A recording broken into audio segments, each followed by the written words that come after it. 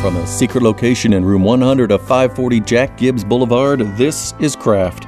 I'm your host, Doug Dangler. The author of 4 novels and 1 memoir biography, Suzanne Bernay teaches creative writing at Boston College and at the Rainier Writing Workshop. Her first novel, A Crime in the Neighborhood, won Britain's Orange Prize in 1999. Her latest novel, The Dogs of Littlefield, is a satire of suburban life that the Kirkus Review called a comedy of manners par excellence, and was long-listed for the Bailey's Prize. And in a review of the book, the New York Times called Bernay a master of psychological menace. Suzanne Bernay will be a guest with the Thurber House on Thursday, September 22nd. Welcome to Craft, Suzanne Bernay. Thank you very much. So, Dr. Clarice Watkins is at the center of the Dogs of Littlefield. Tell me about her story. Tell me about the Dogs of Littlefield. Clarice Watkins is a visitor from the University of Chicago who is a social anthropologist, and she is looking for material for a new book. And she notices among her colleagues that everybody is entrenched in writing about the woes of the world and instability everywhere. And she decides that she'd like to go a different direction and write about good quality of life. And so she goes about looking for the most stable place she can find in the country. And she sees on a Wall Street Journal list of the 20 best places to live in America, at number 6, the town of Littlefield, Massachusetts, which in addition to being a nice suburb of Boston with a good college and good schools and handsome old Victorian houses, also happens to be home to 1% of the nation's psychotherapists. And so she decides that this must be the most stable place on the planet, and she decides to study the population there to see how global instability will affect even what she believes are people who must be well-medicated and psychologically well-policed. Well-medicated. I like that as a basis underlying what would be the most stable place in the U.S. If your world outlook includes the most stable place in the U.S. as being fraught with problems, does that, as the book progresses, as it becomes clearer that it has a lot of internal issues, does that maybe say something about your world outlook? Well, I think my world outlook isn't very unusual. I think most people these days feel beset by problems that they don't really understand how to do anything about. And they're surrounded by, of course, all the problems we all have in any community, whether it's a suburban one or an urban one or one in this country or one somewhere else, where you're worried about your children and your neighbors and getting to work on time and whether your ice maker is working. And at the same time, you're aware of huge issues that are confusing and seem to be pressing ever closer: climate change, terrorism. And I was interested in looking at this in a comic way. I think often issues of anxiety are treated very seriously or very earnestly in novels, and I found myself getting increasingly impatient with that because I think people easily get jaded to the idea of other people being anxious, other people being unhappy. And I thought if I looked at the issue of menace through a social comedy, it might kind of wake up the whole issue, which I think is actually the central issue of our lives right now, is that we all feel menaced all the time and we don't know what to do about it. Mm-hmm. And I decided with this book to think about it in terms of a very small issue that is nevertheless absorbing my little community of Littlefield, and I chose that name on purpose.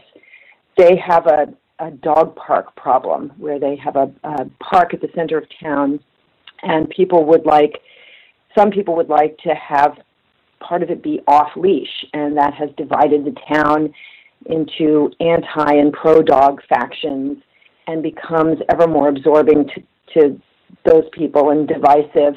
And I thought that would be an interesting way of looking at how people respond to threats to their community, especially a community that thinks of itself as sheltered and somewhat of a refuge from everything else. So that's the way the novel started, and you're right, it does come very much out of things that I sense going on around me in small ways as well as large ones. Mm-hmm. What kind of research did you do for the book? Do you live in a small town that might be described as bucolic in the way that Littlefield is? Is this something you had to go stay at a place? Because I believe you live outside Boston. I do, and I must be very careful here to say that my town is not Littlefield, although it does share certain characteristics with Littlefield, including we had a huge fight over a dog park. Okay. So in terms of research, I have a dog and used to go to a dog park. The best kind of research. Yes, and I attended quite a few town hall meetings that had to do with the subject of a dog park and witnessed angry outbursts on both sides. So I was already embedded, you could say. Mm-hmm.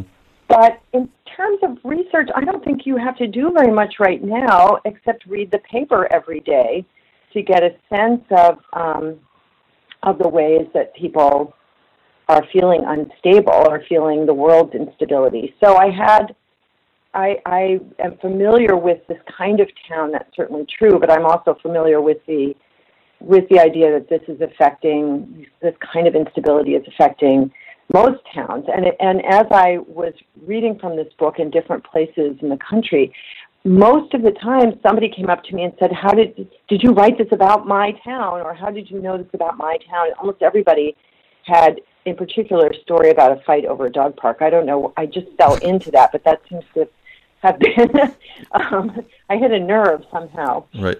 The modern paranoia or neuroses about dog parks is a theme that will be in more and more literature. It's funny, I've been to the dog park near my house, and when I had a lab, it was an entirely different experience than having a beagle, because, labs are friendly and beagles are insane, and, or you're always worried about getting more into fights. So it's the kind of dog, too, not just the off-the-leash experience. So you've also written things that are in a different genre, and you wrote a book about your grandmother and coming to understand I believe your grandfather through that experience. And that's struck me as a very interesting, different kind of writing. It's called Missing Lucille, Memories of the Grandmother I Never Knew. So tell me a little bit about that and the ways that you came to write that. Well, that book was actually an attempt to understand my father a little bit better. He lost his mother when he was 6, and he grew up claiming that he'd never had a mother. He was very angry about not having a mother and about various things that happened in his life that he believed were directly related to not having a mother. And it was a refrain I heard all through my childhood, which was painful for a child to think about not having a mother. I was very attached to my own mother. And he had a life that was marked by enormous frustrations, which again he attributed to that early loss. And toward the end of his life, he was quite obsessed with her. And yet he didn't know anything about her. And I remember sitting in his apartment one day as he was talking again about never having a mother, and I said, you had a mother, you just don't know who she was. And there was not much about her that I could directly find out. He was obsessed with just sort of the absence. And he truly didn't know very much about her, and all of the information I might have gotten at one point, my grandfather had kept everything that had belonged to her, including letters and journals and essays that she'd written in college. All had gotten thrown out when my grandfather died when I was 13. But I remember going into the attic of his house in Cincinnati and picking a few things to keep when we were there for the funeral. And years later, that box of things, that happened to be a fruitcake tin, turned up in my mother's garage, and it was full of things about my grandmother, little things. I had taken a charm bracelet. I had a pin that turned out to be a sorority pin of hers from Wellesley College. I had what turned out to be negatives from a year she had spent in France directly after World War I as part of a relief unit. I had a number of small things like that all pointed in certain directions. and I decided to see if I could find out more about who she was, looking into the time periods that she lived through and places she had been and things that I knew she had done, even if I didn't have much primary material. I had one letter that she had written 2 weeks before she died, but that was it, and a couple journal pages that had been sort of torn out and left in this box. So I embarked on this enterprise, this journey, this strange quest to try to find my father's mother, to see what that might do for him. And it certainly brought my father and I a lot closer together because he became fascinated with this project. But it was a really interesting way of also tying myself to certain enormous events in history that I didn't think I had any relationship to, like World War I, for instance. And she became a kind of portal or aperture into the early part of the 20th century and the late part of the 19th century. And that's kind of what that book became. It was a question about how much you actually need to know about to understand a person. What do you actually have to have at your disposal? And it started to turn into something a lot larger from there.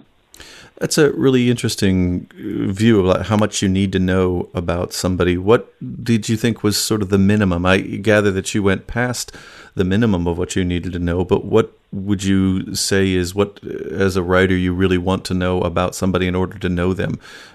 Because it seems like you're making kind of a connection between, if you were to write somebody as a character, what do you need to know about them? And to know them as a person, it's sort of similar. What do you need to know about that person?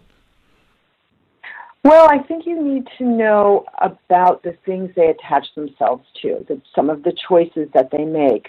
I think it really helps to know where they grew up. I think that's always important, and the time period they grew up in. So what was surrounding them? What are some of the cultural, political, economic forces that was shaping their family and shaping them? And also the regional aspect.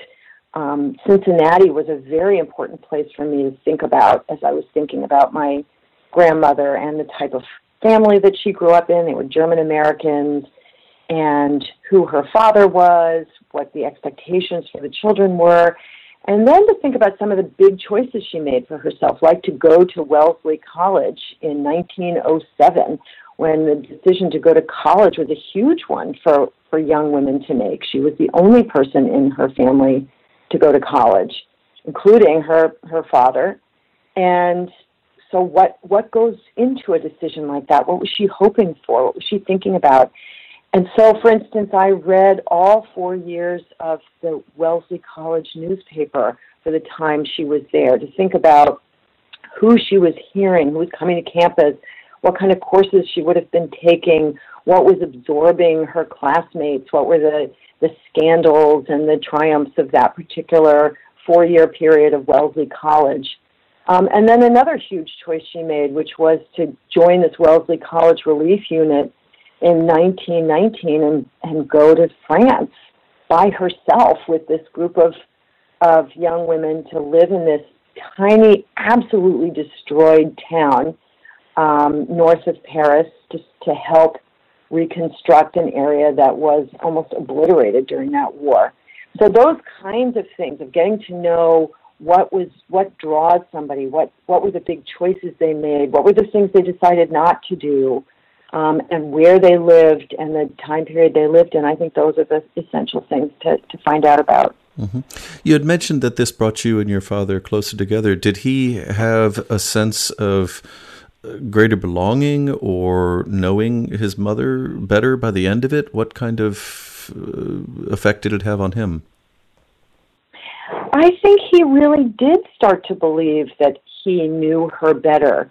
And I think he stopped thinking of her as an absence and started to think of her as someone who lost the chance to know him. I mean, I thought that was a pretty enormous shift. He, in the beginning, when he would try to talk to her. That was one of the strange things that started to come out of it, and kind of amazing things, is that he, in the last year of his life, began to have these long conversations with her. I had given him some photographs that I had found of her. He didn't have any pictures of her even. And he had a large one near the chair where he liked to sit. And often for about an hour a day, he would talk to her. And it started with all sorts of complaints about the lousy childhood he had. But it evolved eventually into the story of all the things that she had missed. And I thought that was a pretty extraordinary development. That sounds almost like self-therapy, that he's really engaging in some sort of cognitive behavioral issues to work out. Maybe this is something that the 1% of the psychotherapists who live in Littlefield would really have a good time with, a description of. Yes. Suzanne Bernay, thank you very much for talking to me today about your search for your grandmother and about the dogs of Littlefield, and we'll look forward to you being at the Thurber House on September 22nd. Thank you so much. I'm really looking forward to my visit. For more information from my guests, visit www.crafttheshow.com. This is Doug Dangler. Until next time, be creative.